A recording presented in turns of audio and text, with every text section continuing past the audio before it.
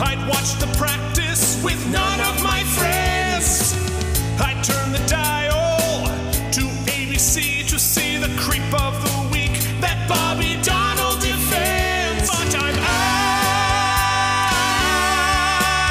out of practice. With your hosts, Keith Varney and Spooky for Halloween. Out of practice. I don't think this airs well after Halloween, but That's it's Mike. true.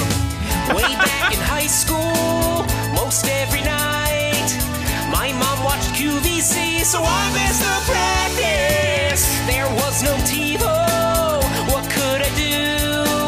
Wait 15 years, get fat, then stream it on Hulu.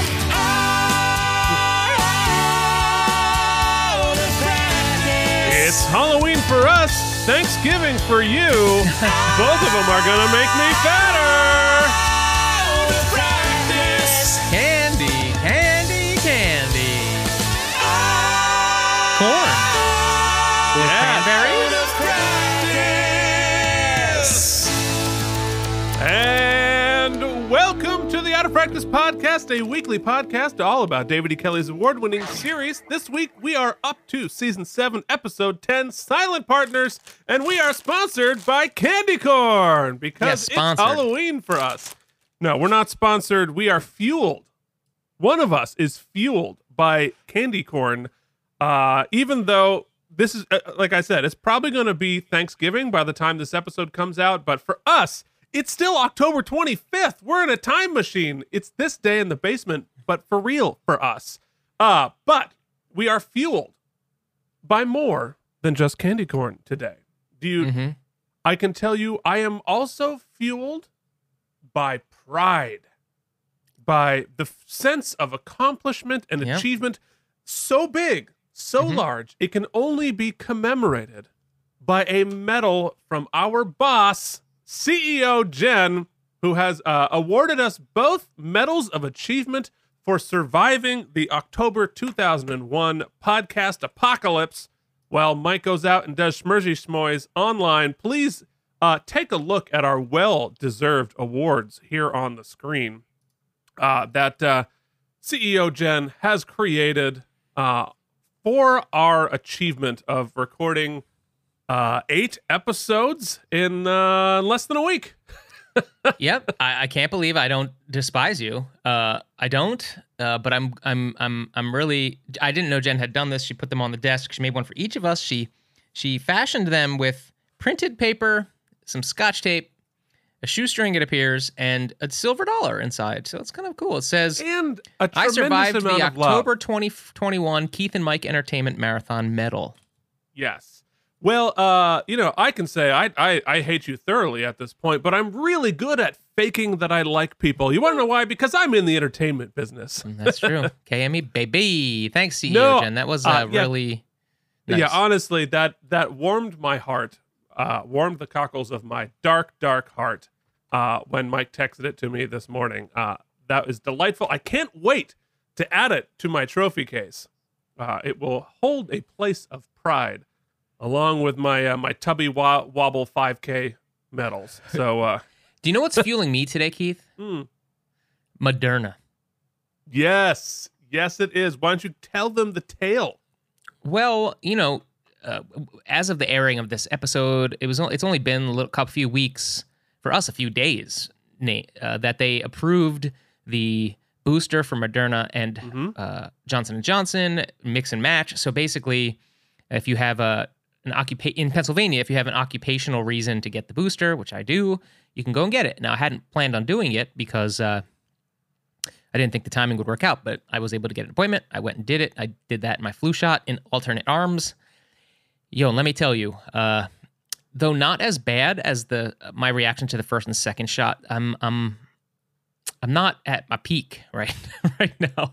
I'm freezing. I got the shivers. I thought I was over it, but I'm getting sort of a second dose of the shivies. But I will take it because I believe in science. The Moderna the vaccine has done me well. I have been exposed by some people that are very close to me that have had breakthrough cases, and I have been really, knock on wood, I have not gotten sick. I haven't even gotten a cold in almost 2 years now. So Yeah. I'll take this day of a little bit of misery. Now, would it be better if I didn't have to like get on a plane and fly across the country, across the globe in like 2 days? Yeah, it would be better. I'd get more accomplished. Literally today, across the globe. Yeah. Yes. But you know what? Whatever. Well, look, we don't get a lot of awards, but today we have medals.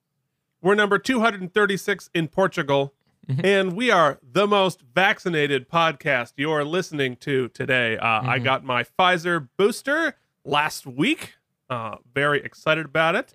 That is, please, go get your shots, get your booster if you haven't already. Listen, sure we that you can't have. we can't beat Joe Rogan in the ratings, in money, or in a fight for that matter. But when it comes to a tag team match, us versus COVID and Joe Rogan versus COVID, I feel like we got a shot, Keith. Yeah, no, we are definitely more vaccinated than that moron.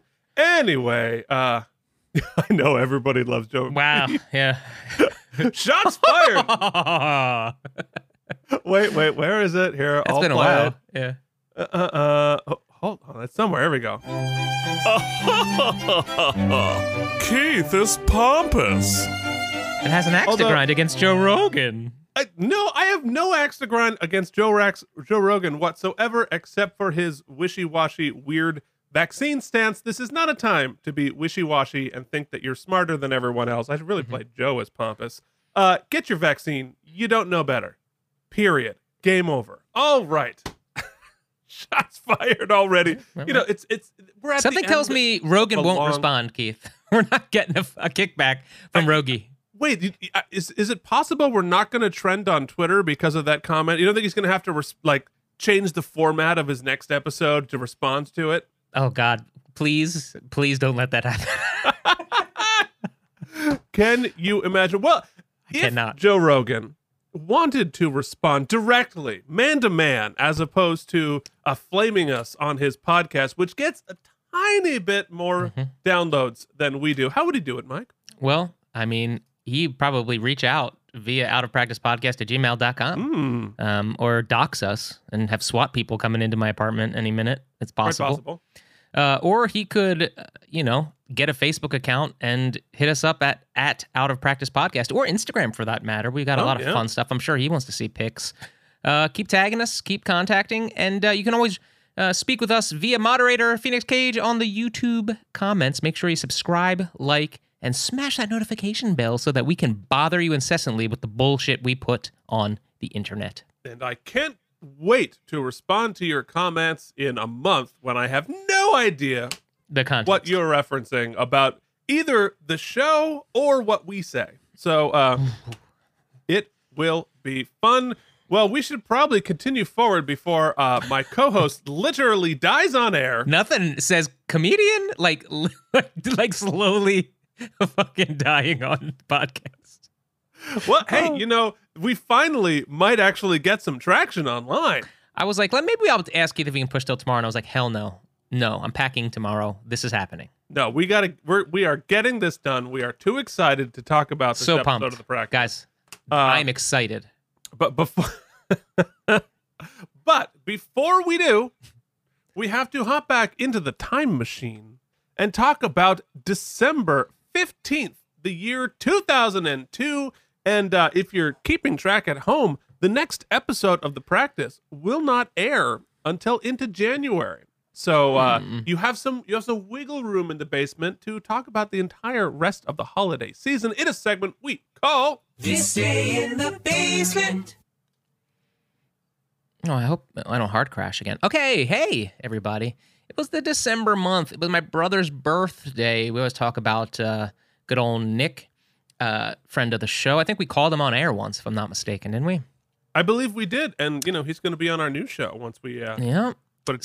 So, speaking of our new show, one of the things I recall is that this was sort of the end of his reign as actually like going full hog in the professional wrestling business. It was at this point where he sort of had to like make a choice, right? And He, at this point, had held the WXW Cruiserweight Championship for like a year plus. Really? He ended up dropping the belt here around this time because he just couldn't keep up with some of the like what was gonna take to go to the next level. It wasn't sort of. He decided to like be a little more the conservative travel with his schedule life. is brutal. Yeah, especially as an indie guy. It's like it wasn't like he was getting tryouts for the big stuff yet. I mean, there was in a few. It's a kind of a shame because a few years down the road, a few of the like WWE would branch off and have a cruiserweight division, and there was some of his pals and his contemporaries actually moved up for a while, and there was a push into that side. But timing is timing, and he stopped around this time. So what I do remember is the holiday season was always nice because despite some service with our families, it was nice coming back from the city those first few years in New York and having sort of that, not chip on your shoulder, but that pride of sort of having survived New York so far and lots of stories to tell and feeling important and seeing family. This was nice for me because, it was the last couple of years we got to spend Christmas with my grandpa, my mom's dad. It was good. I have pleasant memories. I wish they were more specific because I, unlike you, do not have access to my emails until like 2004. And you never archived them anywhere? No. In fact, I think I went through a huge purge at one point and was like, I'm going to get rid of everything prior to whatever. There's clearly, Why do I feel that was about a girl? I think you're right. I'm pretty, in fact, I'm certain you're right. It's a regret I have, but ultimately somebody's got them. Somewhere in the world, when it is time to finish you off on the internet, those emails will emerge. Cancel Mike they will come back, I'm sure. But it was great. The holidays. I wish I had not spent a Christmas in New York yet. I came home, I think, around Thanksgiving and stayed till New Year's. So, I will come to learn the magic of New York Christmas, which is like a magical thing, but not quite yet. Yeah. Well, I was also up in Vermont with my family and doing lots of, Varney family type stuff, including some of the early incarnations of the IHL, which we called the Idiot Hockey League, out on our pond. And you can see me there in the red pinny and old sweater, showing off the full range of my skills, occasional hockey abilities, and also occasionally just falling on my ass. So I feel like that really did represent the range of my abilities. And you can see this is the beginning of the Keith slimming process. I'm a little less chunky. The de-Keithification. Happily, I have recovered from my thinness. My mom yelled at me for fat shaming myself too much. I should stop doing it. But here I am. Well, I've done so by removing you entirely from the picture here, apparently. That's true. I'm just like shamed altogether. That's all right. So, so playing on the pond is always a huge part of our holiday seasons. And just tremendous fun. I mean, I love playing organized hockey in the rink and all that stuff. But sometimes just out on the pond in all of the chaos is just really special and really great. And I cannot ice skate. I'm sure we've discussed that before, but I just am incapable of doing it. Well, I'm sure if we ever got to a point where we could do it consistently, I could teach you how to do it. Like it's it's an odd learning curve, and it's similar to ping pong, which I know that you're good at, and I look forward to our first matchup in Varney Arena, i.e. my garage. But I feel like there's a learning curve to it where it's really difficult at the start because you're having a hard time holding yourself up and the balance, and you're falling, and it just feels precarious and it's exhausting just to sort of stay on your feet. Similarly with like hitting a ping pong ball, like you can't get the ball to go anywhere, and it's just annoying and exhausting because you're chasing the fucking ball all over the world. But there is a point in the learning curve where you start being able to do stuff by intent and without thinking about it. So just like the first time you realize, I can consistently hit the ball back and decide where I want to put it, there's this sense of like, you feel like you're flying a little bit. Like I can do this amazing thing. And with ice skating, it's very much the same. Like the minute you can do what you want to do and you're not thinking about what this foot does and what that foot does, it becomes exhilarating. And in a lot of ways, I feel more comfortable on skates than I do on my feet.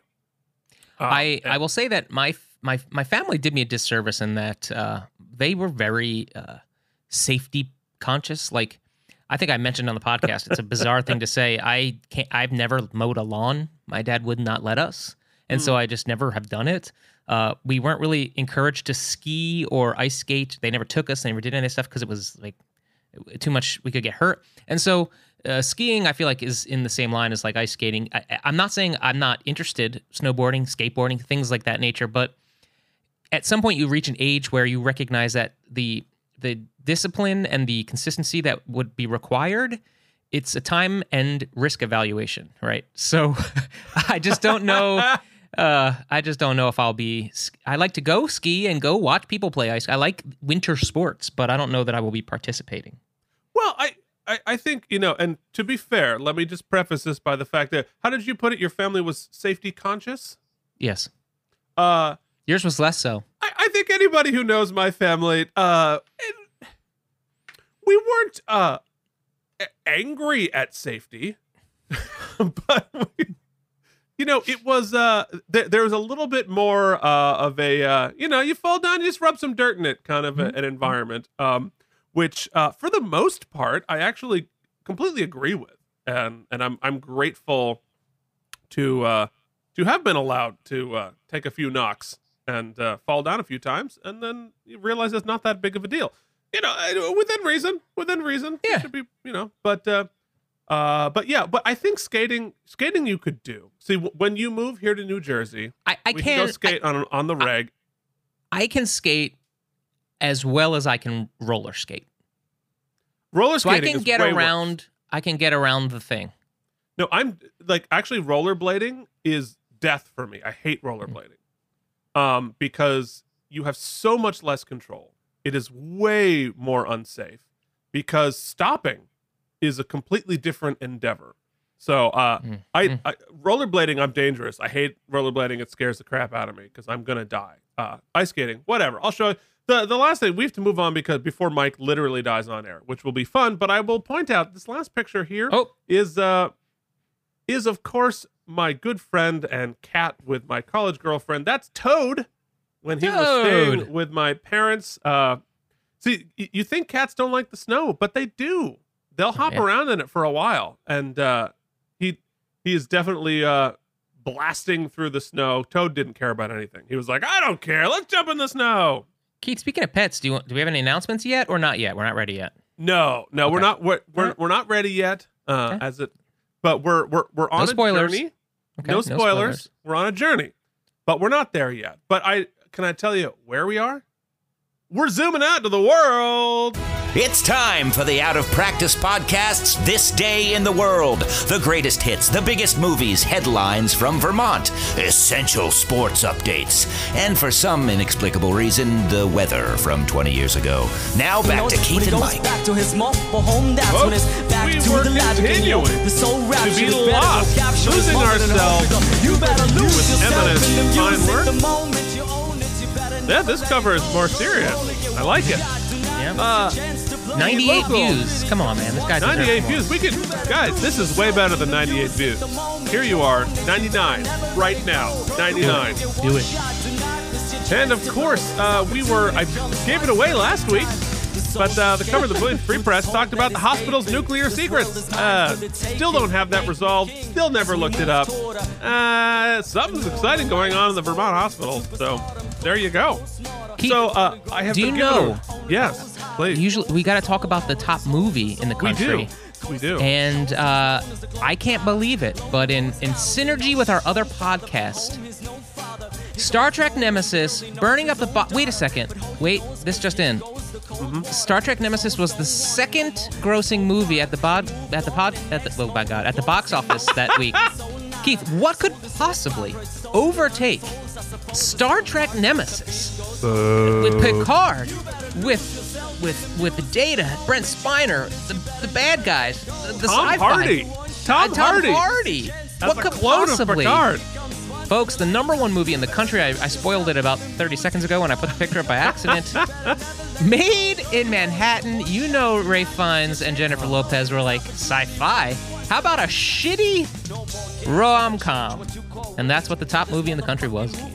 You know, Nemesis gets a lot of heat. It's sort of blamed for having destroyed the movie franchise of Star Trek. I don't think it's that bad. Yes, there are some pretty questionable moments in it, and it really could have used, a more of a story. But it has one of the most awesome battles ever in Star Trek movie history at the end of it. So it's got a lot there to like. I think it would have been better had they included the deleted scenes, because all of the character work and sort of fan service of just learning anything about these people as opposed to just pew pew. A lot of it ended up in the deleted scenes, which when reintegrated back into the movie feels more like a real movie as opposed to like a little video game. So there you go. There's my take on Nemesis, unprompted, out of nowhere. There it is. It's always, I'm ready to go at all times. And you want to know what else I'm ready to go at all times with? Everyone's favorite segment. It's time for sports ball. In a game I remember fondly, the Giants wiped the Colts off the map 44-27 in the RCA Dome. Gary Collins completed 23 of 29 for 366 yards and 4 touchdowns, including 204 to Amani Toomer and 116 to Jeremy Shockey. Meanwhile, the Eagles stomped the pitiful Cowboys 23-7 despite a start from A.J. Feely at quarterback. I really blew it here. There is a lot happening on the screen. No wonder your computer blue screened right before we were going to crash any minute now too. So let's go ahead and hit that button to the next thing. I'm a human being. God damn it. My life has value, and I'm not going to take this anymore. It's time to talk about the damn episode. Okay. Yeah. Now, of course, I'm sitting here wondering, now, how can I torture Mike in his sick oblivion? What is the way that I can find a, really just poke on the weak spots? Because I'm a dick. I'm looking forward to watching some TV. It's all I want to do right now anyway. So this is actually could turn out nice if we could just get the podcast part. Well, while we're doing it, we are, of course, going to watch The Practice, Season 7, Episode 10, Silent Partners. And it is directed by Dennis Smith, who last directed Neighboring Species, and written not by David E. Kelly, but by Lucas Reiter, who last wrote Man and Superman. And it leaves us with only one sexy, sharp-jumping observation from Mr. Indeglio. Sharp jumping? Shark catch. What is that supposed to mean? What's your problem? Is this what happens to women when you insert Be your careful, penis? I look sharp. What? What does Mike think's gonna happen? What if he would have drank the curdled milk? Then what would have happened? What would have happened? Keith, if we ever get to the review channel, we're going to have to talk about this camera because your previous camera never dropped frames like this one does. This doesn't drop frames. I think it's probably the internet's. Am I dropping frames? Yeah. I shouldn't be. Anyway, we can diagnose that another time. I don't think frame here or there is really bothering anybody. Listen, folks, Silent Partners, a couple of things. I had to watch the Previously On, which was all about re-showing us Jamie Stringer's case from last week, where she defended the Fourth Amendment rights of automobilists in Greater Massachusetts. So she's probably in this episode, which is nice. And Silent Partners tells me, I think that we are going to get two buddy cop cases, all right? Ooh. So I'm thinking we're going to go, speaking of sexy, we're going Lindsay and Jamie tag teaming a case, and it's sexy as hell, Keith, not because they're sexy women. No. Because they're competent, all right? Unfortunately, the case is not. It's a case about roadkill.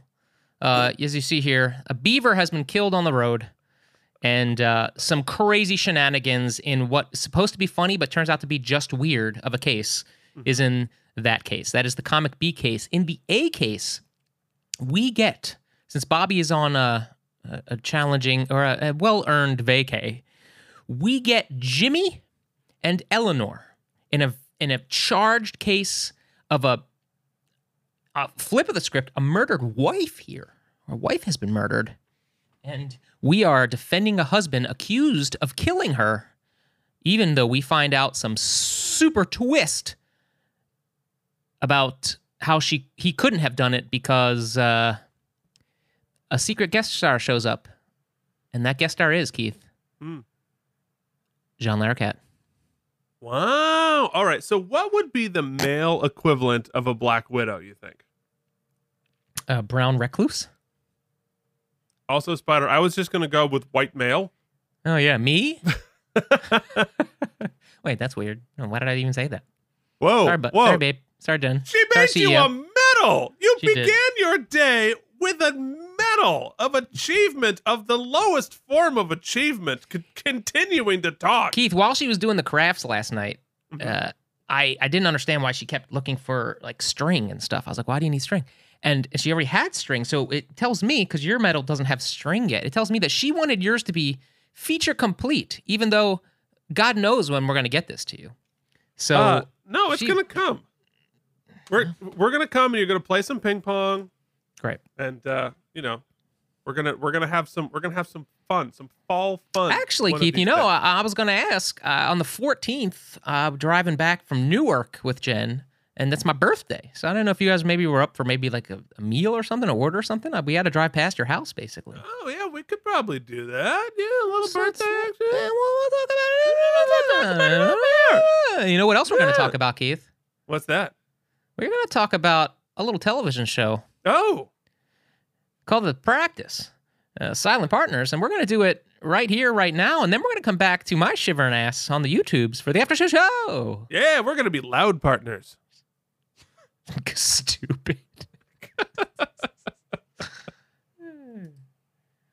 Ladies and gentlemen, The Practice, Season 7, Episode 10, Silent Partners. You went for it. Give me an opportunity. You're telling me this Give me a stage. Normally, we like to present a united so it's Eleanor front. and Eugene. But Eleanor feels strongly that we should plead, and... Why? Basically, the media. On the evidence alone, I think our chances are okay.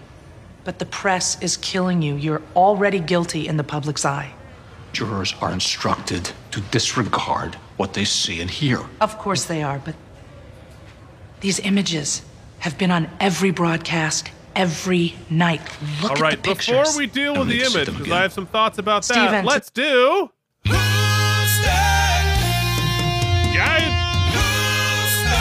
Brown Recluse. Guy who clearly has no idea how people ingest media. He does not, but he does have an idea how to perform on The Practice. Because, folks, this is Robin Thomas. And I know everyone out there in the internet world is like, what? Rob Thomas? I know that guy. He's so smooth. Robin. He's so smooth, but he is also smoothly returning as his third character. He was Harry Duvall in The Deal and Robert Adler in Reasonable Doubts, and here he is getting his well-deserved bumper. We're not supposed to notice that you've been on the show before, but after a Super Bowl guest star, you've come charging back for more. So welcome back to The Practice. We'll pretend that we don't recognize that you were here before in season 4, and you Massachusetts the scenery. First you were a judge who was a bit of a dick.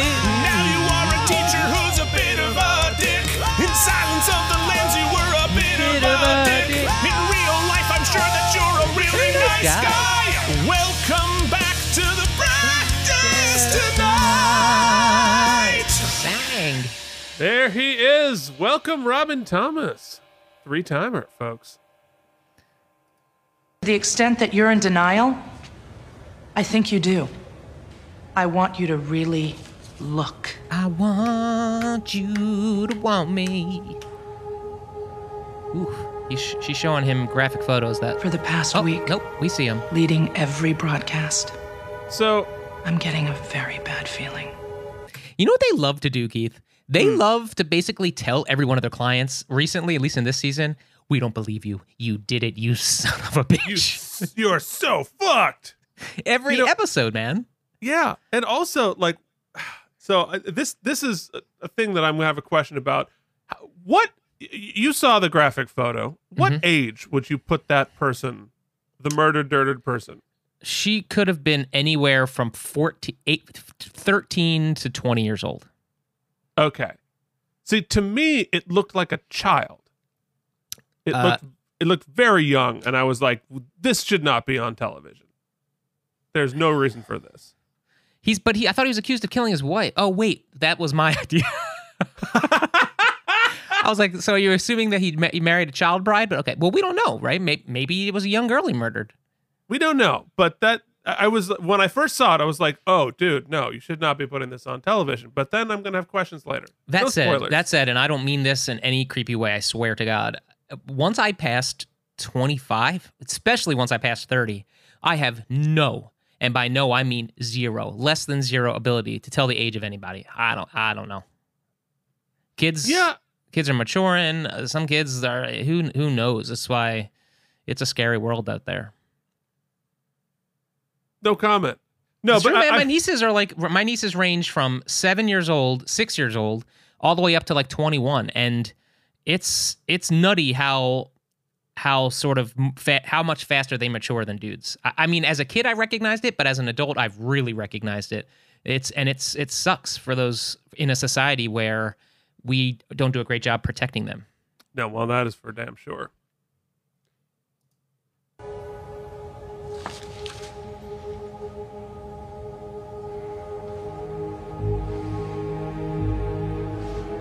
Do you think we can win this? The case is circumstantial. On the evidence, I think we have a shot. Then I'm going with you. No plea.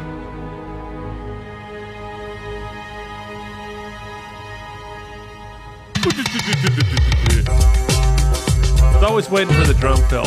All right, so we have a guy. He murdered somebody, and half of us thinks he has no chance. The other half is like, let's go for it. We continue our string of not lighthearted entertainments, Keith. This has been a very grim season. I mean, it's always like, people being murdered and decapitated and such, but sometimes the decapitations are hilarious. This has been a little bit darker this whole season. I'm curious, though, because, like I said, the whole Previously On was about Jamie's case last week. The entire thing. That's all they recapped. And at least in that pre-bumper pitch, no Jamie. So now it's got to be her and Lindsay, right? That's all you got to know. Kathy and I met freshman year. She lived on my hall in one of the dorms. After that, we got an apartment off campus. She was my best friend for 4 years. Amy, why did you go see Dr. Barrett? Well, we both decided to get breast implants as kind of a graduation present. We talked to a bunch of different doctors, but Kathy and Stephen had this connection. They were a couple. Oh, yes. Even though he was married. At first, it was just for the surgery. What do you want to do this weekend? Kathy had a thing about older guys. I don't know. I was thinking, how often did you see them together? Yeah, all the time. They went out at least a few nights a week. She was always talking about the restaurants they went to or how great it was at his house on the Cape. Apparently, he got a Groupon. She said they were in love. Did you ever see them fight? I saw them argue. All right, I've come around to it. A lot. All right. And the last time was a few nights before she was killed. Could you hear what they were fighting about? The same thing they always did. Kathy wanted Stephen to get a divorce. I didn't hear everything, but it was bad. She slapped him, and she told him to get the hell out. Get the hell out of here. 2 days later. Thank you for the flashback scene from Mike. Oh, hold on. Much less graphic, for sure. Much less graphic. This is now your task for this episode. I will be giving you the opportunity to do flashback scenes when appropriate. Right. While we are stopped, let us introduce this artificially endowed witness. Oh, I guess I already just said. girl who participated in a boober twofer? Wow. All right. I need you to do a flashback of your brain deciding on that joke. Well, I got to rhyme something with twofer or a BOGO. What about boober? Boober twofer. Yeah, that scans. Nailed it. Can I say that? Can I say that? Should I say that? No and no. All right, I'll say it. That is the most accurate depiction of your brain I have ever heard. All right, this witness is played by Tanya Memme. Tanya Memme. I wrote Nailed it down. I couldn't say Tanya or Memme. From The Terror Inside, she is now the host of A&E's Sell This House, which she has done like 200 some on episodes. But guess what? Not just that. She was reporter number 2 in M Preemie Unplugged. We're not supposed to notice that you've been on the show before, but now you get twice the residuals arriving at your door. So welcome back to the practice. I'll pretend that I don't recognize that I saw you in season 2 and you met your demise. At first you were an extra, then you got a lead role, then you went and sold a house that was a hole. You flipped it and put it on TV. You wrote come back to the press. Oh no, you had an extra verse. Practice tonight. Still that hot. Never heard my any of client that, but I threaten Miss assume it was Vance, did you? brilliant. No. You never saw him hit her or be violent with her in any way? No. And when you saw Miss Vance slap Dr. Barrett, how did he respond to that? He didn't. He didn't lose his temper? He didn't hit her back? No, he just turned around and walked out. Could you tell us how you heard that Miss Vance had been killed? I got a phone call from Steven the day she was found. And how did he sound when you talked to him? He was crying. In your opinion, he was devastated. Isn't that what you told the police? Yes. Okay, we got a Lindsay. Mike's almost right. Do I see a Jamie? Oh, she's going into Going lockup. into high security lockdown here. Sounds like she's going to get a criminal case. Oh, this whole thing was about civil law, but okay. Thank you so much for coming. Well, you left me 6 messages. You are such a beautiful woman. Oh, boy. The newspapers make you look fatter. Mr. Deeks. I really needed to see you. You're the only lawyer who Mr. could Deeks, I need to stop you. I read your indictment in the court file. I'm sorry, I'm not taking any criminal cases anymore, especially murder cases. Well, then why'd you show up? There are many other lawyers. Not like you. Why am I different? Because you killed take cases somebody. that you know you shouldn't take. You can understand what it feels like. And it's in part because I'm still trying to deal with... I killed somebody. I took a life. I need someone who understands. Why? Because sometimes you need someone who understands. I should take I this know that- opportunity to introduce this fellow. But because I'm sick of the bumper, I'm just going to hit this bumper here called Mike Promo. I don't remember what it was or what it means, but we're just going to find out. This whole podcast, Keith, because from the very inception, I thought my role was going to be taking the piss out of everything because you're the super fan and I'd never watched it and I'd just be taking the piss out of the practice all the time. Sounds so young. I am so into this show. Everybody's binging Tiger King, and I'm just like, I can't wait for the next practice episode. I mean, ask Keith. You know, we try to do this once a week, but I'm like, hey, you want to try to do 6 this week? Well. Tiger my King's God. getting a sequel, and we did 6 this week. I literally did not know what that was going to be, and that could not have been more perfect. All right, well, that's a perfect segue to Who's This Guy? Who's this guy? It's John Bader as Stanley Deeks, who you would know from dating in the Middle Ages, The Tempest, and The Lost One. something wrong with me. Something that just told me to do it. I know it's not the same as what you did. But if anyone could understand... Look, I don't want to go to jail for the rest of my life. Say, if I it's could hard get to find into a defense attorney hospital, who killed somebody. That's true. It's I very don't specific. have much money, You search on Amazon. but I'll pay you everything I have.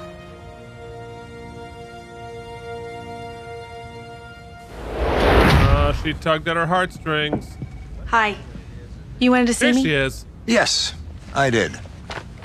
And Alan I meant to Dale grab is you back after as last week's the hearing. judge from Jamie's previous case. I wanted you to know that after a rather shaky start, I thought that you argued a persuasive motion. Please don't Thank let him you. come on to her for real this time, Keith, or I'm This walking was out. my first real victory, so I'm feeling excellent.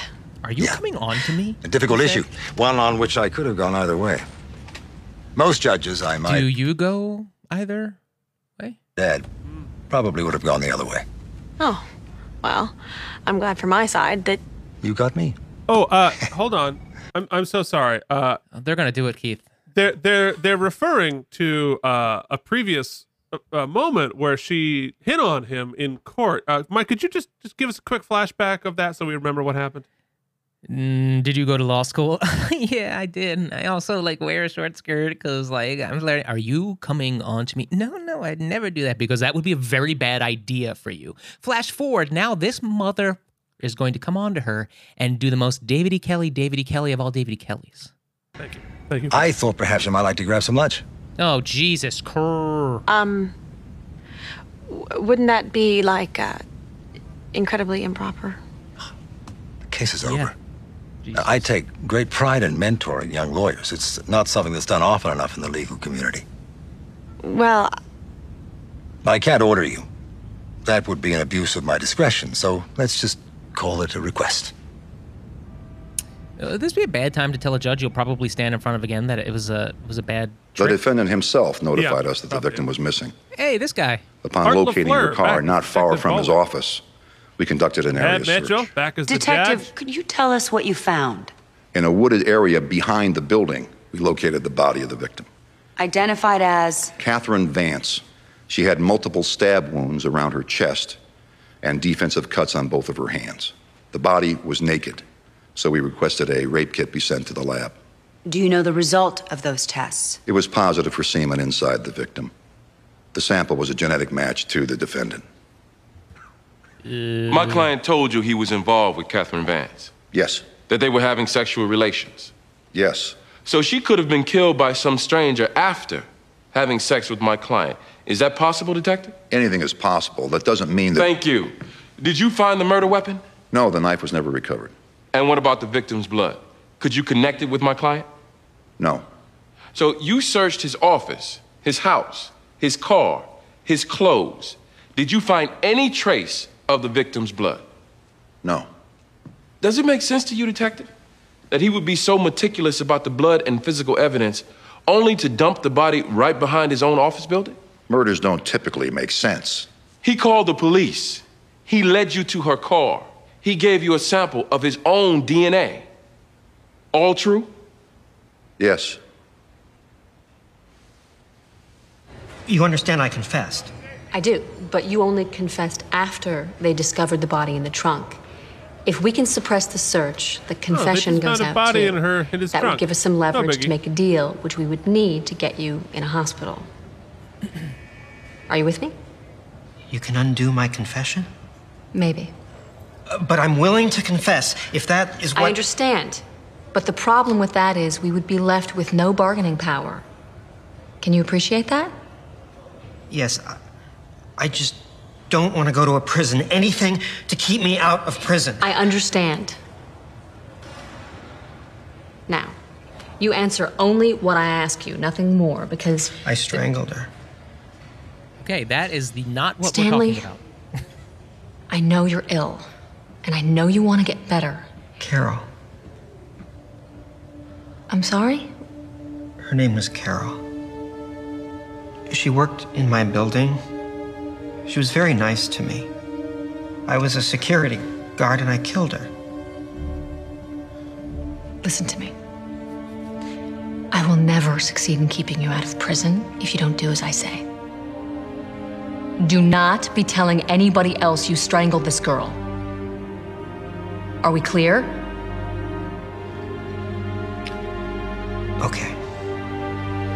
That was convincing. I don't think it was. He's gonna spill those murder beans. Oh yeah. You're the DA on this? Perfect, isn't it? Hey! I graduated to the rubber Smitty. room after trying to put you away. 1 month on the happy farm, I'm back, only to find myself up against... Boom! That's what I call you. I used to give my defendants a one-word moniker. It's how I kept track. My name for you was Boom. Since you were a shooter. I see. Listen. Now I call Guys. you Techie. Since you got off on a technical. We've made Swakheim a serious character now, so I was thinking, why don't we bring back, the DA who we sent off with mental issues, and let's bring him back and just make him like a funny guy. What do you think? Oh, you mean with like broad, ridiculous tics he's never displayed before that aren't realistic in any way, shape, or form? Yeah, let's give him the old Dear Evan Hansen. Oh, Cal. great. Which do you like better, Boom or Techie? Waving through courtroom. I see a fan. Lindsay, I'm sort of half kidding. I'm trying to make light of my situation because I'm so deeply embarrassed over, Listen, All right, it's a bit of a buyback. I'm not going to give you a hug, You will be found. but I'll try Guilty, to be most fair. likely.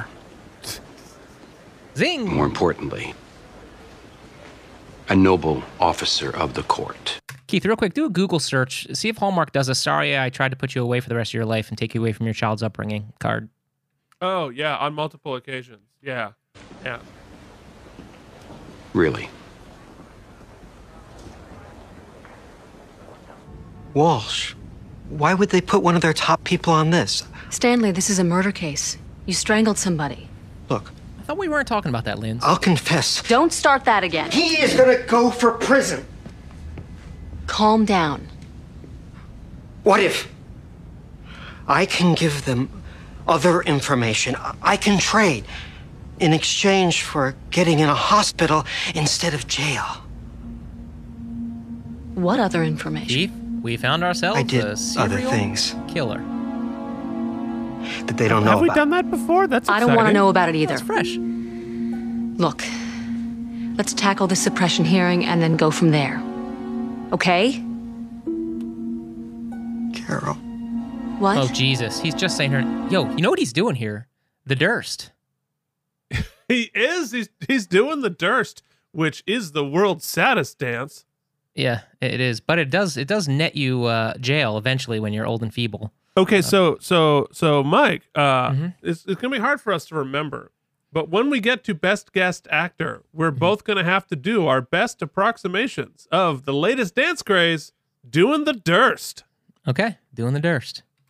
Oh, they're Her never name actually was gonna- Carol. Now, Keith, can we be pissing at a urinal while we just confessed to murder? Is that the Durst? I forget the moves. Something like that. Yeah. I don't deny having the affair.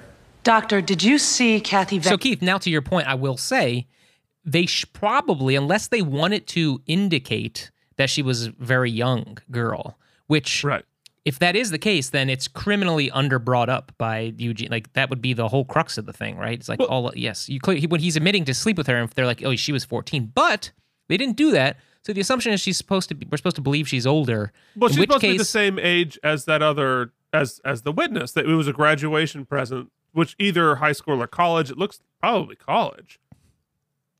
Yeah, I mean, I suppose we didn't do a good job of set dressing that, or the prop master there. That's the night she was killed. Yes, she stopped by the office. That's where we would often meet. I work there at night when the staff is Speaking gone. of props, can I say, just for true crime, Keith and I don't want to wade into this absolute tragedy that took place this past week on the set of Rust with Alec Baldwin. But I do want to say, and this is not in anyone's defense, I just do want to say, because I have worked with Keith, your brother-in-law, we've all worked kind of on sets with firearms, practical or otherwise. You as an actor, whether it's a firearm or any other prop, there's basically one rule. You don't fuck with it. You don't check it. You make sure it's where it's supposed to be, but you don't everybody's like open there, make sure there's no rounds and check it, spin it, do all the safety. No, because that is unsafe. Oh, no. Let the people do their work. I've just seen a lot of dialogue about holding Alec responsible. Alec's not responsible for this in any way, shape, or form. Right, but I think he's unfortunately drawing juxtapositions to his gun safety. My point is that you can't. I hate to come so strong down on one side, but like, there's a difference between a gun. Joe Rogan a moron. I mean, I think that's true. There's a difference between a gun and a prop. Now, I'm all for team. Why are we doing this? Why aren't we doing all of these flashes in post? Right, like I'm all on that team. Absolutely. But my point is that if you're not in the business, right? Like, forget it. I'm going to broaden my strokes. Stop, people. I know Twitter makes this impossible, but just stop talking about shit that you don't have any. You have zero context and/or experience in. It's just infuriating. Back to the show I don't watch. And can you tell us what Didn't happened watch. that particular night? she came by a little after 9, hung around while I finished some work. After that, we opened up a bottle of wine. You know what that We means? made love. In the office. Yes. And after? She left. She said she had a party to go to. I walked her to the door. We said goodbye, and that was the last time that I saw her. When did you realize something was wrong? Later that night, when I left to go home, I saw her car was still in the parking lot. I knew that it didn't make any sense, but I thought perhaps she got a ride from a friend, so it didn't really bother me. Next day, her car was still there. And what did you do? Now I got concerned. I called her roommate, Amy Wyatt. She told me that Kathy hadn't been home all night. Pretty good witness. I hung I up gotta the say, phone. I immediately called the police. Well, it's his third time on the practice. He's got They some found her practice. later that day. Dr. Barrett, did you kill Kathy Vance? Stole her off the Baltic. No. There she. I cared about Kathy very much. She's sparkling clean. I've just done a one ship, everything but one whole in my thing is power clear. to help the police. I swear I don't One know what Renault happened to her. Town motor carriage, Titanic. I wish to God that I did. Oh, that was my line. I forgot.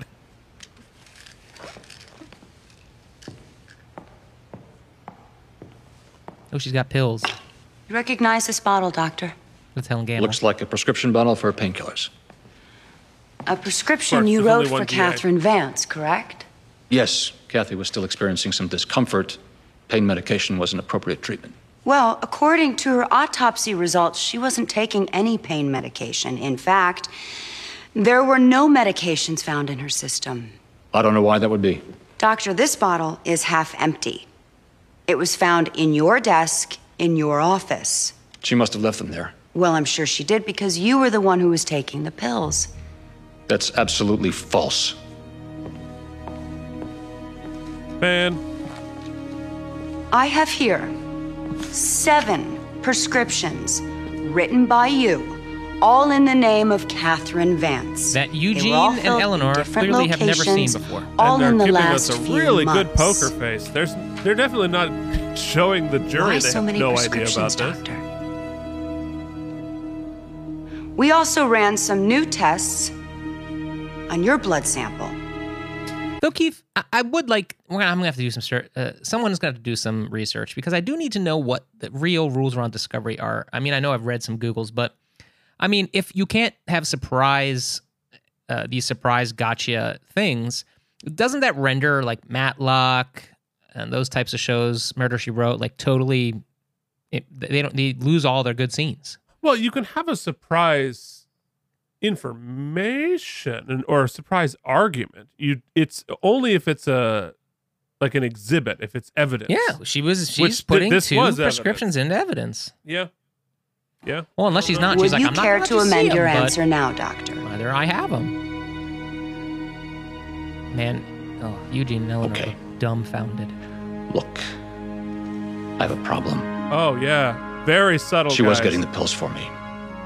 That's direction. But you're talking about my 100%. addiction. Directed to have That the doesn't make worst me a poker murderer. face of Steve, all. could you roll your eyes real hard? Could you throw your hands up? Maybe throw a pencil across the room? Did you yelp? Why didn't you tell us, Stephen? Sorry. I was trying to protect myself. I knew how it would look. Now I'm with Eleanor. We need to think about taking a plea. A plea? Of what? Murder 2. No one ever wants to take a I plea. didn't kill anyone. Well, it looks very much like It you makes did. for a really boring TV. You were last seen with her. Your semen was found in her, and she was in the woods behind your office. Someone killed her after she left the office. Stephen, we put you up there so you would look like a responsible doctor. The kind of person incapable of committing a crime. You came off that stand a drug-addicted liar. Well, that's I agree harsh. with Eugene. We at least have to think about a plea. I didn't kill her, Eleanor. That's the truth.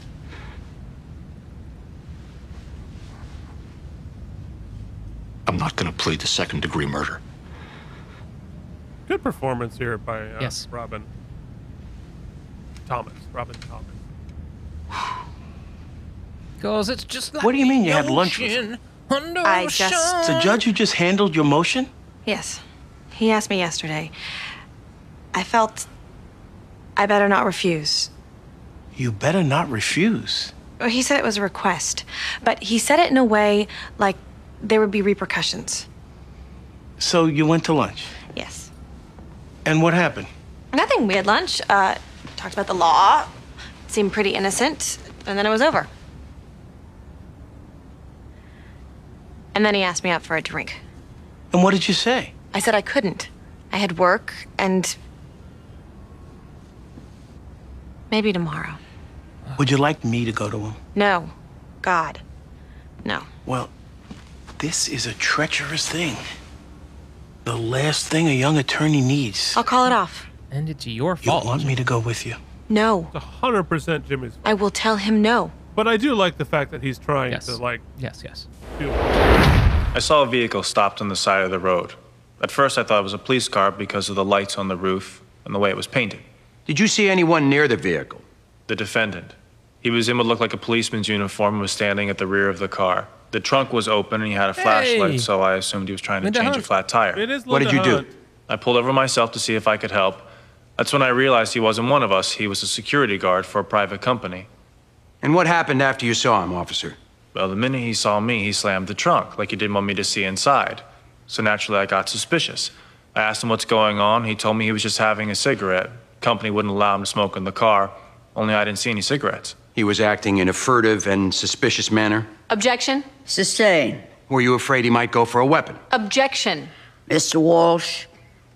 I tried to follow up with a few more questions. Where he worked, what shift he was on, only he wouldn't say anything. He just stood there. And then he tried to leave. Did you let him go? No. I could tell something was wrong, so I asked him to open up the trunk, and he did. And what was in the trunk? I found a woman, a body. It was lying on its side in a curled up position. There were bruises all around the neck, the apparent victim of strangulation. It was later I learned it was Carol Dalton. This officer is Michael Medico. You asked him to open the trunk? Easy for me to Or say. told him Michael to? Medico. It was a request. Where was your weapon? It was drawn. So it was a request while you were pointing a gun at him. Yes. You didn't know there was a body in the trunk, did you? Not before he opened it, no. Didn't see blood on the car or the defendant's clothes? No. What about sounds from inside? Did you hear screaming or cries for help? Obviously not. She was dead. So, as I understand your testimony, if he had had cigarettes, you wouldn't have searched his trunk That's not what I said. I testified he was acting suspiciously. because he didn't have cigarettes and was evasive about where he worked. He wouldn't answer any of my questions. So you searched his trunk because he chose not to talk. Your client had a dead woman in the trunk of his car. Bottom line, I was right.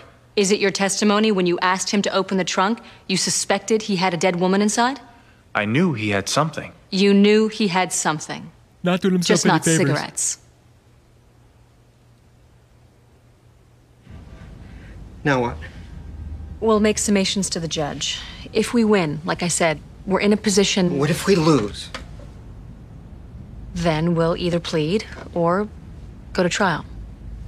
So maybe I have better negotiation power now. Maybe we can make a deal now.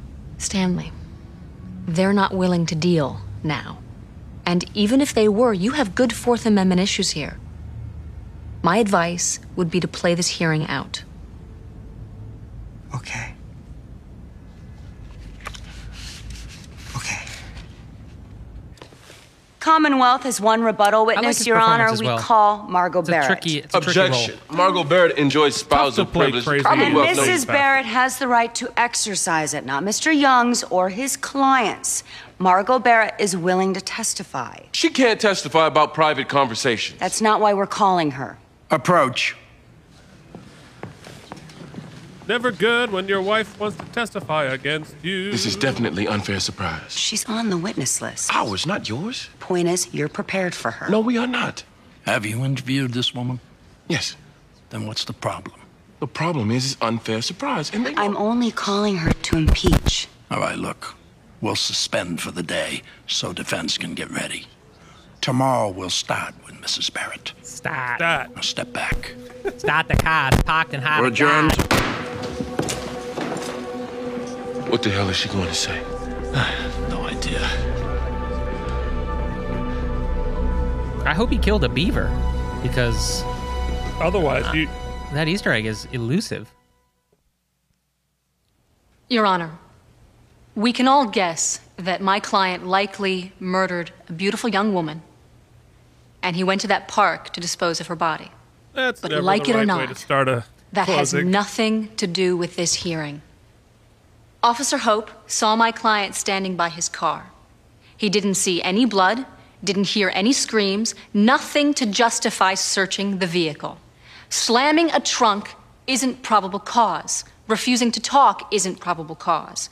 Acting nervous isn't probable cause. I know it offends our sense of justice to free a man who has perhaps committed murder.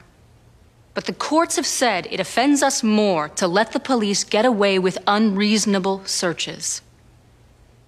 This is Criminal Procedure 101. This search was nothing but reasonable. It was late at night, in a deserted park. There was no reason for the defendant to be there, and the reason he gave was clearly a lie. Imagine being there that night.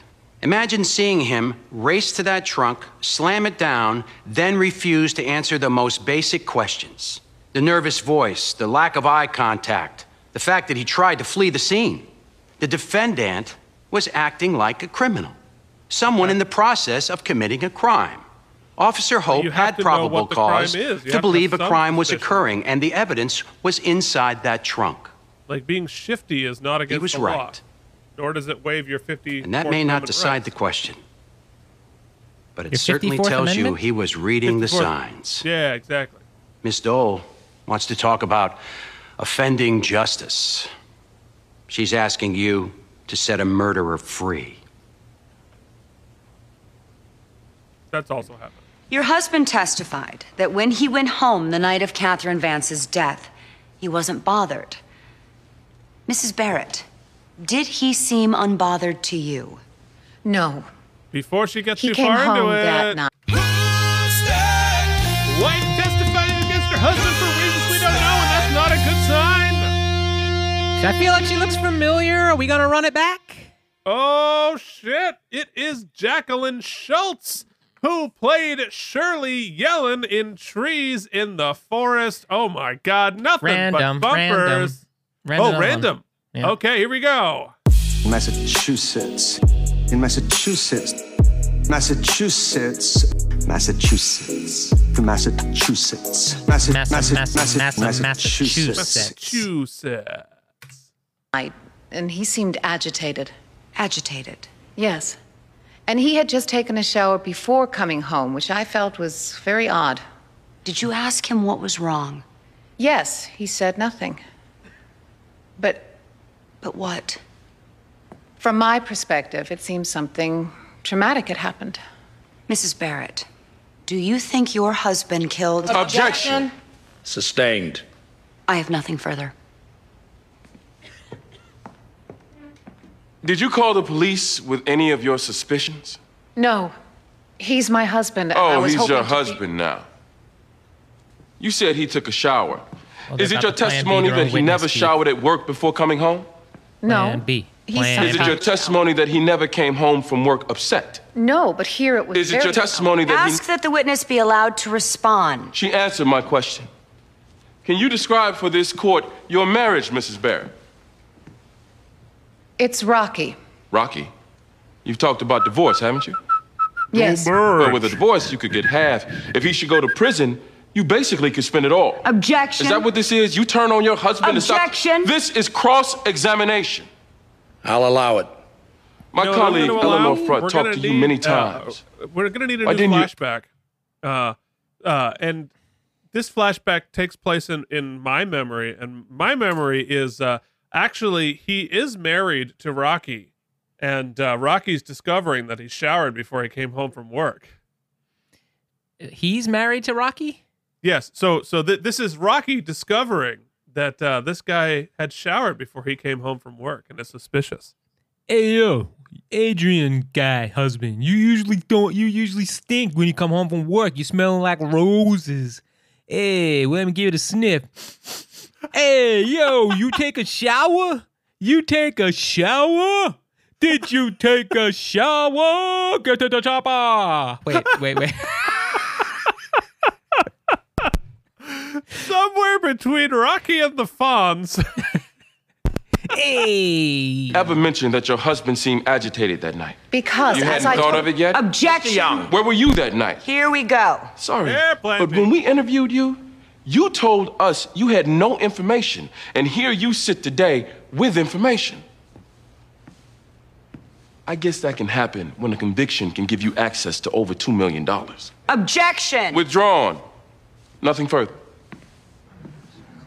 I love me some Eugene. I'm afraid I'm a little confused, Jamie. Well, I just think since you were the judge on my case, and I did begin the case with some serious flirting, to avoid even the appearance of impropriety, we probably shouldn't be seen having a drink together. Are you saying you'd rather get it privately? No. Jeez. I'm saying we probably shouldn't get it at all. We shouldn't be social.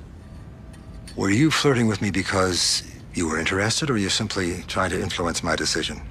Well, Because it was the latter.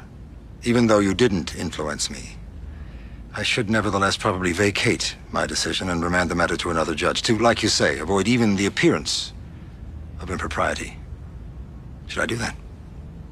now it feels like you're threatening me to undo your ruling, in which case my client... I'm merely following up on your implied allegation. If you think there's any impropriety, it would be my duty to vacate and hand the matter to another judge. Yikes. I don't feel there's any impropriety. You sure? Yes. I'm very sure. Because if a lawyer before me even questions whether I've stepped over the line, I'm not questioning. okay, then I can't see any problem with us having a drink together. Wow. I would tell you if I thought so. Glad we solved this, and this doesn't happen anymore.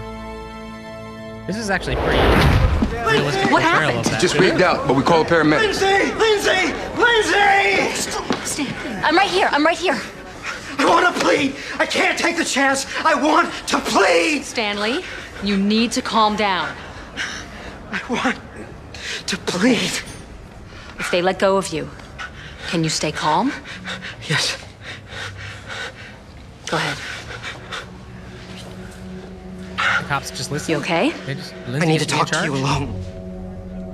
Apparently. Handcuff him and cuff his leg to the table. No. Then I don't stay in this room alone with you. Simple as that. Yeah, girl. Okay. Stand up.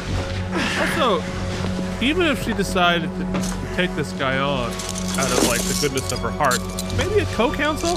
That's it. It is a murder trial. We'll watch through the glass. Like maybe Rebecca? She busy, Keith. She busy. The reason that I was so desperate to have you as my attorney, you're in a unique position to bargain for me. Why? Your old firm. It's on another case that I can help the police with.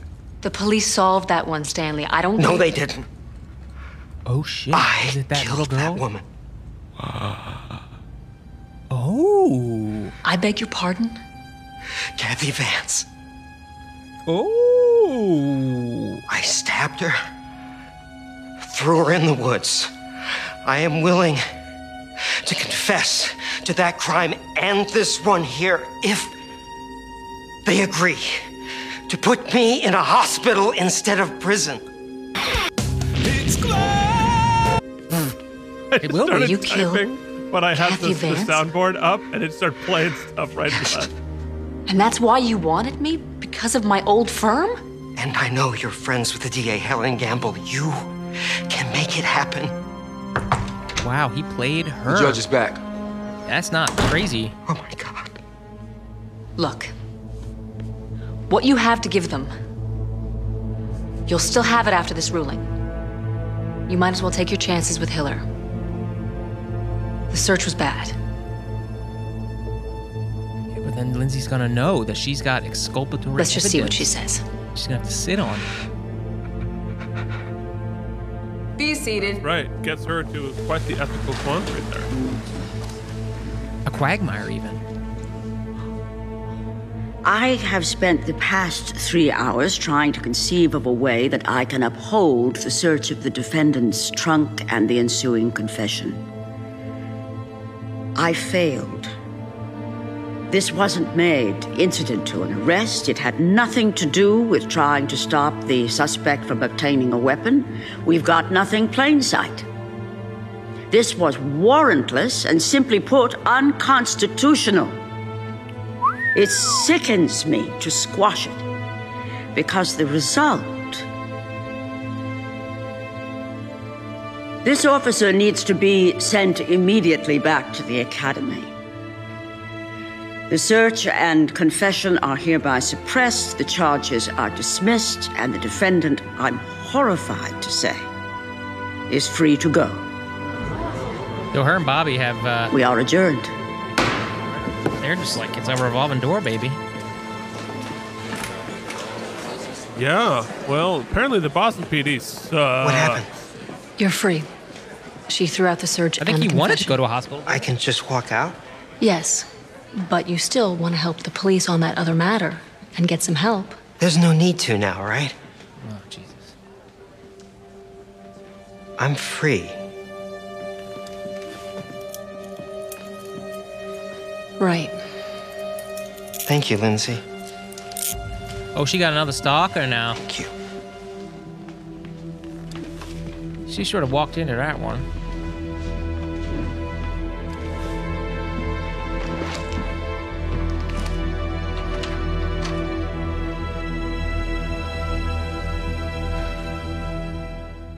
That deja vu feeling. Could you talk to me about it?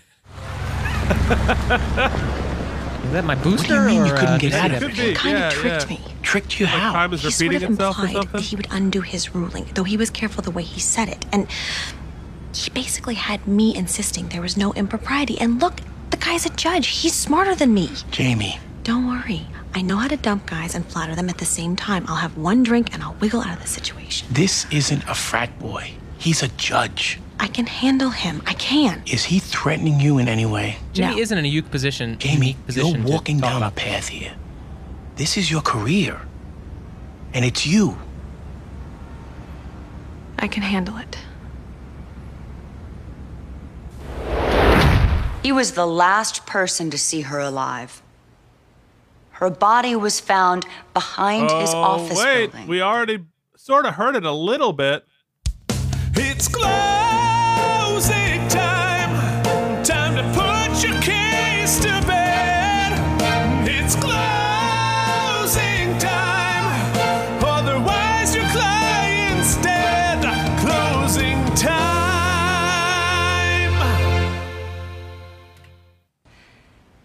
With his semen inside of her. They were recently seen fighting. She had slapped him. The defendant's own wife knew something was wrong that night. He came home agitated. And then we learn he's a drug addict. Maybe Catherine Vance was going to expose him. Ruin his marriage. Ruin his career. We don't know. We can't. Catherine Vance is dead. We do know the defendant took the stand and lied. All the defense has offered is the defendant's word. And he takes the stand and lies. Dr. Barrett was afraid to admit his addiction because he knew it would hurt his career. I love when we get the full close. But there's no evidence it caused him to kill Kathy Vance. There's no evidence she even made any threats to go public. My client did everything he could to help the police. He called them to say the victim was missing. He gave them permission to search everything. He even provided a blood sample. Someone else could have killed Kathy Vance. Someone outside who saw her leave. All their evidence, her being there that night, the semen, it proves the affair. It doesn't prove murder. And as for the wife, suddenly coming forward saying things didn't seem right, she had a motive to lie. She had 2 million reasons. She never told the police or defense counsel that Dr. Barrett seemed agitated. She manufactured that later when she tumbled to the idea that she could profit by putting him in prison. She got even. For all we know, maybe she was hiding in the bushes that night, waiting for Catherine Vance to come out. We don't know. It's not often the winner comes in to complain. I'm not complaining. And this is about a completely unrelated matter. It's just, I respect you more than anyone on interpreting the law. And I have a client who committed a crime somebody else stands to be convicted for. And? And do I have any recourse to cure the injustice? I'm sure the answer's no, but... Then why ask the question? Is the answer yes? In 49 other states, your hands are tied. In Massachusetts, there is a provision. In Rule 1.6, it allows an attorney to break the privilege to keep an innocent man from going to prison. Do you have a case? No, because there aren't any. There's never been a decision because no attorneys ever invoked the provision. Why not? You know the answer to that. Privilege is the bedrock principle of criminal justice. There may be an exception on paper, but no defense attorney's ever been willing to use it. Rightfully so. But I can. I have the discretion. That's right. But Lindsay, you'd be signing your own career death warrant. You'll be news, a pariah with every other attorney, not just criminal. She's already a murderer. What defended type that of crime thing do you have last knowledge week? of?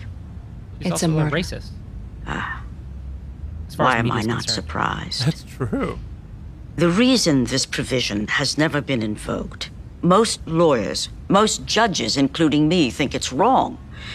A client's trust is a client's trust. A lawyer doesn't break it. It isn't always that easy. You think it was easy for me to kick Stanley Deeks? You came to me for advice. Technically, you can reveal what you know. Ethically, I say you don't. Great questions. I love great questions. I don't know about you, but I'm pretty hungry. It's only 5 o'clock. Oh, this I is know, where, but isn't this exactly let's head where over to our boy Jasper's got and get a killed? bite. It's not too far. I think so, Okay. yeah. Best thing about being a judge is the ability to say, day's over, folks. Sometimes think about going back into private practice, and then I think I'd miss the control too much. Door's open. Of course, what I'd really like is to... Jamie sees herself in the mirror and she's judging what kind of person, what kind of lawyer she wants to be. Captain of a boat. That's the control I'm looking for. You out in the open sea, sail to Nantucket. What's wrong? Jamie? I can't get a drink with you. I'm sorry, but having appeared before you on a case, I think it's wrong. If you feel the need to vacate your decision, that's your call. My call? I'm not getting this drink. Good night, Your Honor. There we go. Okay. Yeah, I mean, good for her, but like, goddamn, she should not be in the position to have to do that. No, but good for her. That's a role model, especially on TV, you know? It's time for a verdict. What will Lindsay do? Will the defendant please rise? Mr. Foreman, has the jury reached a unanimous verdict? We have, Your Honor. What say you? Commonwealth versus Stephen Barrett. On the charge of murder in the first degree, we find the defendant, Stephen Barrett, guilty. Of course. The defense moves to set aside the verdict. Denied. Security, take charge of the defendant. Members of the jury, you're dismissed with the thanks of this court. This matter is now adjourned. We're going to review the record and find grounds to appeal. Okay.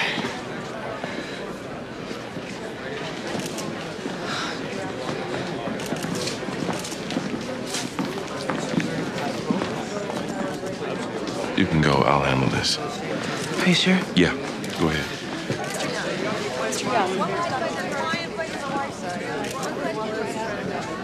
Lindsay. Hey, I came to bring you luck. Sorry. Yeah. Excuse me, Miss Friend. Eugene Young will be fielding all your questions. I've got no comment. I'm sorry. You reject the plea offer for murder, too? Well, you're permanently appealed. Do you have anything to say to the jury? Tell you that he was addicted to drugs. It's not like I thought we would win. But what? I don't know.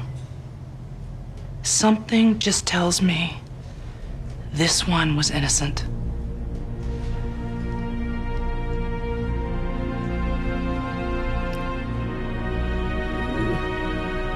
Any grounds for appeal? I don't ever think so. Remember her in the car? It's over. It's over. But see, now this is a better poker face from Lindsay, where we see that she's feeling cracks. all of it. And yet she's hiding it better.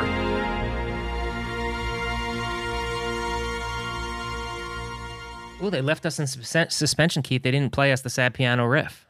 No, they did not play the sad piano.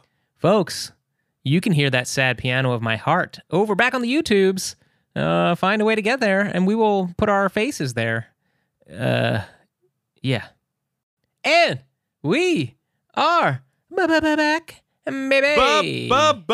Back. We have watched The Practice, Season 7, Episode 10, Silent Partners. We were not silent. And here is proof of life for Mike Indaglio. He's not dead yet. Still going. In fact, I got it. He's continuing. He's going to give us a little flashback in a segment we call 2, 3, 4. Mike has 30 seconds to remember what just happened on the show. Segment. Hey, y'all. Lots of people about to be pissed because Lindsay takes on the case of a guy who clearly did it, and he did a lot of other stuff too. With a twisted twist, he killed a person in the A case, but Lindsay ultimately gets him off because of the Fourth Amendment, but also back on the streets where he will murder again. Not only that, she can't save her pals with the exculpatory evidence because Linda Hunt said don't do it. In the other case, innocent man goes to prison, even though, judging by that picture, was he so innocent? Yes, indeed. Thank you so much for that. Now, can you do it just in fewer syllables?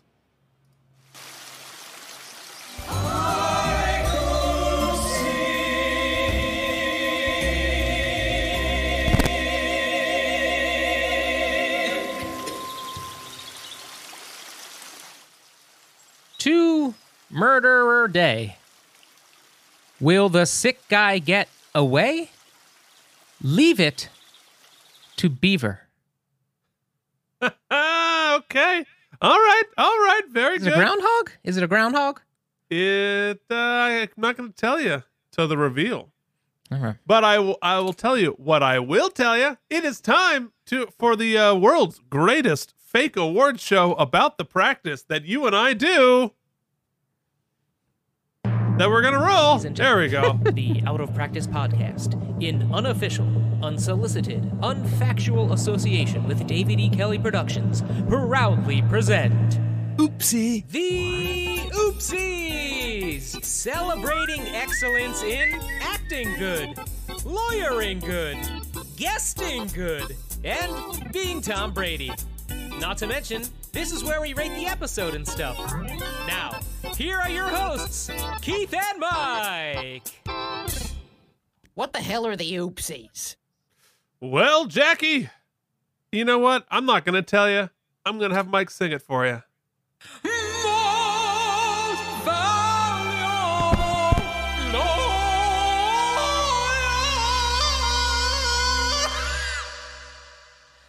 Yes, guys, indeed.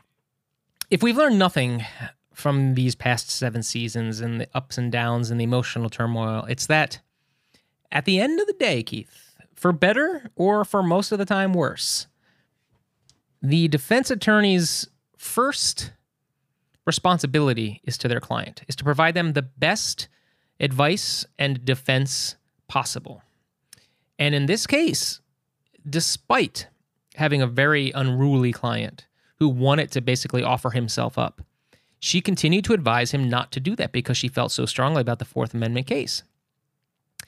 In doing that, she was making all kinds of ethical and probably emotional sacrifices because the end result would be this man, yet another, let's be polite and say unwell person with a debt of gratitude to pay Lindsay out onto the street with a clearly a habit of making people murdered. So, and then she was given an opportunity, a loophole, if you will, to then put him back in prison, perhaps, or put him under suspicion for another murder that would have also helped an innocent man go free. But she chose not to do that because, as Judge Hiller says, the confidence that privilege is the bedrock of her profession that she has spent so much time being a part of. So with a heavy heart, I think I award Lindsay Dole with the most valuable lawyer. Yeah, no, for sure. I mean, it's regardless of the outcome, the first duty is to your client, and she got that done, and she argued it well. And, it's really good lawyering when an outcome that everybody is unhappy about is forced because of just the sheer logic of it, because of this. It's a good argument. It's just the sheer truth, and that's the way our system works sometimes.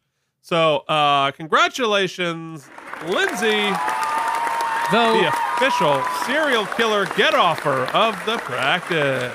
As much as I actually like the plot line and I like the way it all planned out, I like this episode, it is kind of interesting that we're going on how many episodes now where we're seeing reality portrayed as cops not doing the right thing and getting called on it, which we both know is generally not the way it goes. So are you saying that we're veering into science fiction at this point? Yeah, a little propaganda, if you will. I was kidding. Okay. Well, and I certainly have some thoughts. Are we doing a new dance here? Yes, we are. Everybody, get ready to do the Durst. Already famous cause you've been on TV, getting a paycheck, or the first entry on your IMDb. Way to go, but you're the best guest actor. I murdered her. Guest actor. I think I murdered her. Best guest actor on the episode. I murdered her. HBO. Wow, that's going to be really good in the recap. You know what sucks, Keith, aside from what we just did? Getting accused of a murder that you didn't commit. Yeah. And then basically having your wife get up there and say, yeah, he took a shower and that ain't like him, so he probably killed that girl. Yeah. That sucks. And in the Lindsay case, there was some, let's say, broad stroke acting. And even in this case, there was some broad stroke acting by by counsel. But the whole time, our defendant played it really straight, and that can be overlooked in an episode with some heightened reality. But I thought he was excellent. I thought he showed that struggle and that the pain of it, knowing, and you could see as we went along that he kind of knew where shit was headed, and then he was running out of options, and that's makes the ending quandary, as we mentioned, even more purposeful and powerful from a storytelling perspective. So I think that, can you help me with the gentleman's name? Robin Thomas is who you're Yes, because you're so smooth. Robin Thomas, my best guest actor. Yeah, no, I agree with you. I think Robin did a really good job in a role that's sort of tough because you have to be sort of unlikable because we as an audience are supposed to believe that he did it, but at the same time give us enough credibility so that when we find out that he didn't, we're like, oh yeah, you know, it all tracks that he wouldn't do it. So he might have been a dirtbag, but he was a believable dirtbag, and we saw some good, like, genuine emotion out of Robin Thomas, who I thought did an excellent job in his third go-round on the practice. So congratulations, Robin Thomas, on your third appearance and first best guest actor. Oopsie! Which means it is time to fire away with the... You killed your podiatrist or blew the case, but you let a single tear run down your face. You're the best actor on the show. So, I don't know how many of you just listened to this or if you go and watch the episodes. I don't know how to be honest, we should have talked about the actual way we would expect people to consume the content, Keith, but we never did. So regardless, whether you watch or not, I highly suggest you go watch this one. It's a good episode, but more importantly, Kelly Williams, this is like a masterclass, what she does. You know, think about where they had her a few weeks, and then they've had her on this roller coaster of performances, and I'm not judging any of them. They've had her stakes all over the place. They've had her emotional acuity and starting point at various points. And here's an episode with so much subtext, so much emotional weight that to their credit, they just put out there. They don't overdo it. They don't have her monologuing. They don't have any of those scenes that we've become accustomed to like really point it out. And Kelly still tells that whole story. Crap, even listening to it, I'm sure you could pick up on a lot of it. And even that one Zoom where she's in the courtroom just awaiting the fate, it's so powerful. It's so well done. Kelly Williams is friggin' astounding. That's all I have to say. Yeah, no, I mean, it's obviously Kelly, and it's obviously her episode here. You know, and it's an interesting thing that we are mining material that has been strip mined, then they dug down before they got to the magma. They kept digging. They kept mined their way all the way to China and back. And she can find a way to still make it compelling because of her performance. Yeah, I mean, I have qualms about, like, again, but not about seeing her perform that again. So congratulations, Kelly Williams, with your best guest actor. Speaking of people I'm sick of watching repeat the same thing over and over again. The Tom Brady Award for being Tom Brady. You know, that saying that we've talked about on the show before, you live long enough to become the villain or become the hero, right? And Tom Brady has, like, come all the way around the block to be a good guy again. Huh? What? No, he's not. Dude, all the press he's getting today is after that 600th throw is how he went up to that kid who had the sign that was like, Tom Brady saved me from brain cancer. And instead of, like, celebrating his 600th thing, he went up to the kid, he shook his hand, he gave him a hat. He, like, Tom, I gotta say, Keith, he was a class act yesterday, and he took back the ball from the fan, his 600th and then touchdown. in his post game conference, he says that guy's going to get something nice. So I suspect not as nice as that ball. Is he going to pay for the ball? It's probably $250,000 ball. Is he going to give him $250,000? Going to give him, like, a T-shirt. This week, there's a shark with Keith's face crying sharky tears as Tom Brady stands upon the Mount Everest of football. Okay. A shark. Ladies and gentlemen. Oh my God, all of them. Keith is pompous. Everything. Talk about a blue screen of death. I am so sorry, fam. Oh, you know what it is? Actually, the soundboard got an upgrade. And so now all the hotkeys are live, whether or not the soundboard is up top. So now I'm just trying to make notes. You know, I do little notes for the oopsies, this, that, the other thing as the show happens, and I can't do that anymore. So I don't know. That'll be whatever that ends up being. Whatever I remember wins the Tom Brady for being a Tom Brady. Let's do it. Ladies and gentlemen, it is time to announce how many spare tires this episode gets. Well, look at that. An episode that was played it pretty straight, but also had like... Ladies and gentlemen, it is time to announce.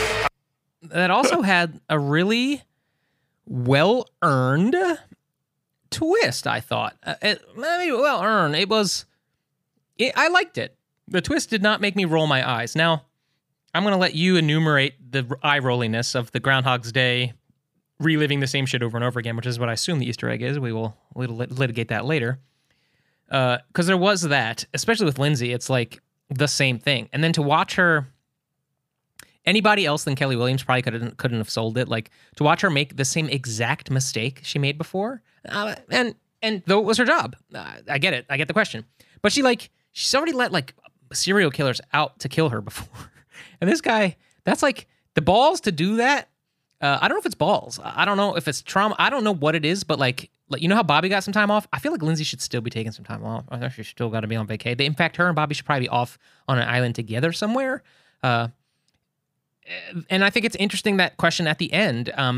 I'm curious, I wish I had time to have Googled it, whether that sort of loophole that Linda Hunt brought up, if that's real or if that's sort of a fictionalized thing to like add that dramatic beat. I'm curious. It seems interesting that only one state would have that loophole, but weirder things have happened, I'm sure.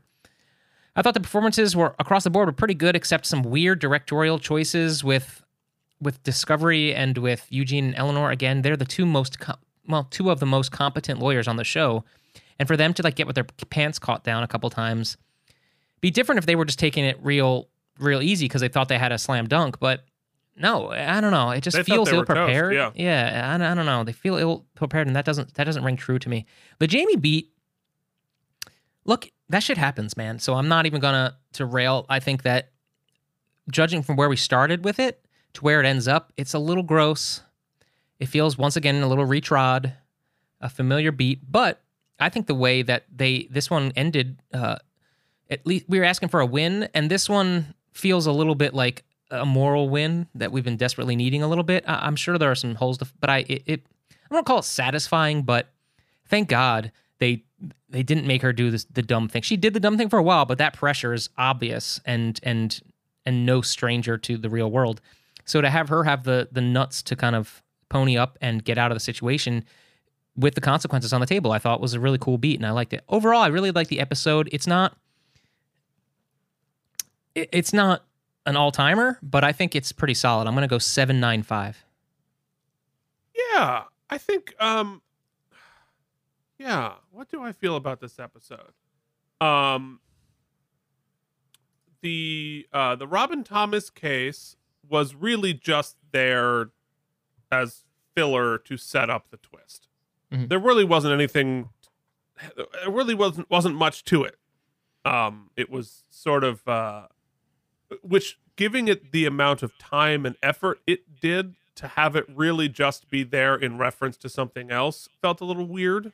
But it was perfectly well executed as a case, as a sort of like their bread and butter.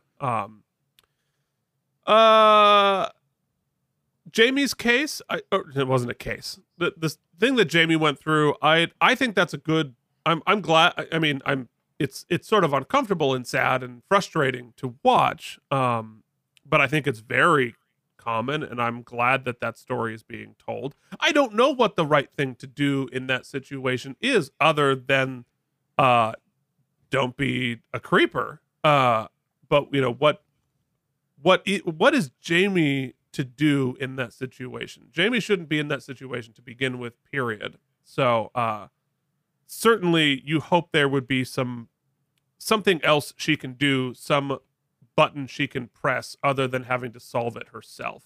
But that's telling a true story. That is, like in an ideal world, there would be something she could do, but that's the world. That's what she had to deal with. And so I thought that was actually handled pretty well. Now,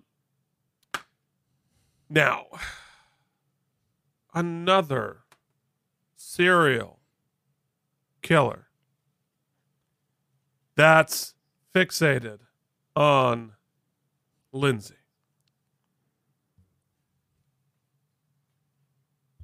I'm just leaving dead air there because I have nothing else to say on his motivations. His motivations are sound, I guess. I don't care about the character's motivation. The motivations, I don't even know what the fuck the character's motivations are. But what is the show's motivation? What are you doing? I have nothing else to say on yet another serial killer. Yet another serial killer putting Lindsay in uncomfortable situations. It makes no sense that she would take this case. Never in a million years. The sort of like heartstrings, oh, I worked with you before, whatever. Fuck that. She spent a summer in prison away from her toddler. She murdered a man in her own home. She sprayed her husband with the blood of the last serial killer she dealt with. Fuck heartstrings. That makes no sense. That she would go within a million miles of this. So, yeah. So, I'm hashtag Keith is over it. I'm stunned by the temerity that the show has to continue to bring back another serial. Enough. You're so much better than this. The first one was so much fun. Hinks, amazing. Great. But that should have been it.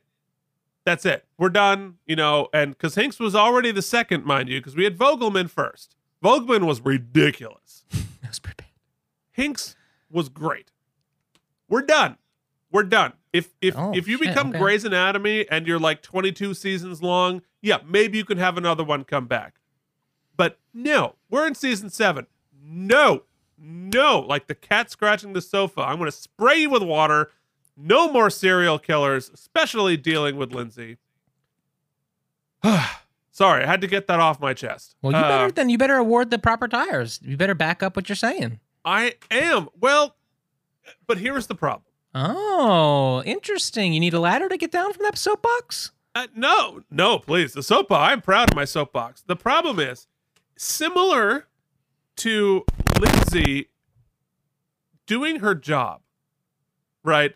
She gets the serial killer off on the Fourth Amendment. It's a travesty, but that's the rules of the game. That's how it's set up. And the rules of our game are that we judge the episode by itself.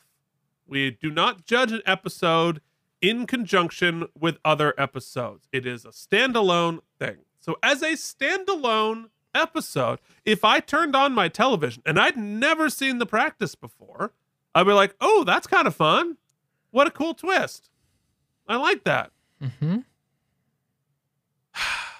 So if I'm judging the storylines, plural, like we're shedding tires right and left. Like things are falling off, the car's on fire. But as a standalone episode, yeah, you know what? It was all right. So I'm going to give it a 7.41. Okay, well, there you go. That was a long way around the block to park in the same garage. Look, we have rules here. We have integrity. We have nothing without our integrity, Mike. Speaking of integrity, Keith, was I right? Is this? You are right. That, of course, is a groundhog, a murderous serial killer groundhog, because it's Groundhog Day forever on The Practice. Fair. And they're all serial killers. All right, Mike. Before we finish this off, I would like to send an official send-off and thank you to Linda Hunt. This is her last episode. Geez, sorry, Linda. So this is your last episode. It is also our last episode of the October Marathon. Woo! Oh my God, folks. You won't even notice that anything has changed because we're going to be back next week just like normal. But for Mike and I, we're getting, 2-3 weeks off now? Yeah. It looks Holy shit. I don't even remember what's going to happen, but we will happily be back. Thank you again to CEO Jen for our well-earned medal, I would say. If you would like to contact us, and hopefully we'll have a lot to talk about next episode, because we didn't do it all in 1 week, you can contact us at outofpracticepodcast@gmail.com. You can find us on the Facebook and on the Instagram at outofpracticepodcast. While you're there, you're already on the internet, leave us an obituary on the memorial jury by leaving a rating and review on Apple Podcasts. By all means, leave it in the format of an obituary. That would be fun. We would like to thank our founding sponsors, who we are eternally grateful to: Jorge Naboa, Cloudlover69, Leanne Wright, Jennifer Massanova, and Ari Coon. Did you know you can get your name on that list? Bam. And you got weeks to do it now. All you have to do is click one of the links in our show notes to leave us a one-time contribution to say thanks. Think of it as a tip jar at a cabaret, or a sustaining monthly contribution like our founding sponsors, who have the screw loose, probably. Also, we have another show. Check out the KME Entertainment channel. Give us a like, give us a subscribe, smash that notification button. And this week, folks, I do not want you to shoot off laser sounds. Oh no, our bumper will do that for us. I want you to go out, get vaccinated. And if you've already done that, find somebody who hasn't and make the appointment for them. And laser them.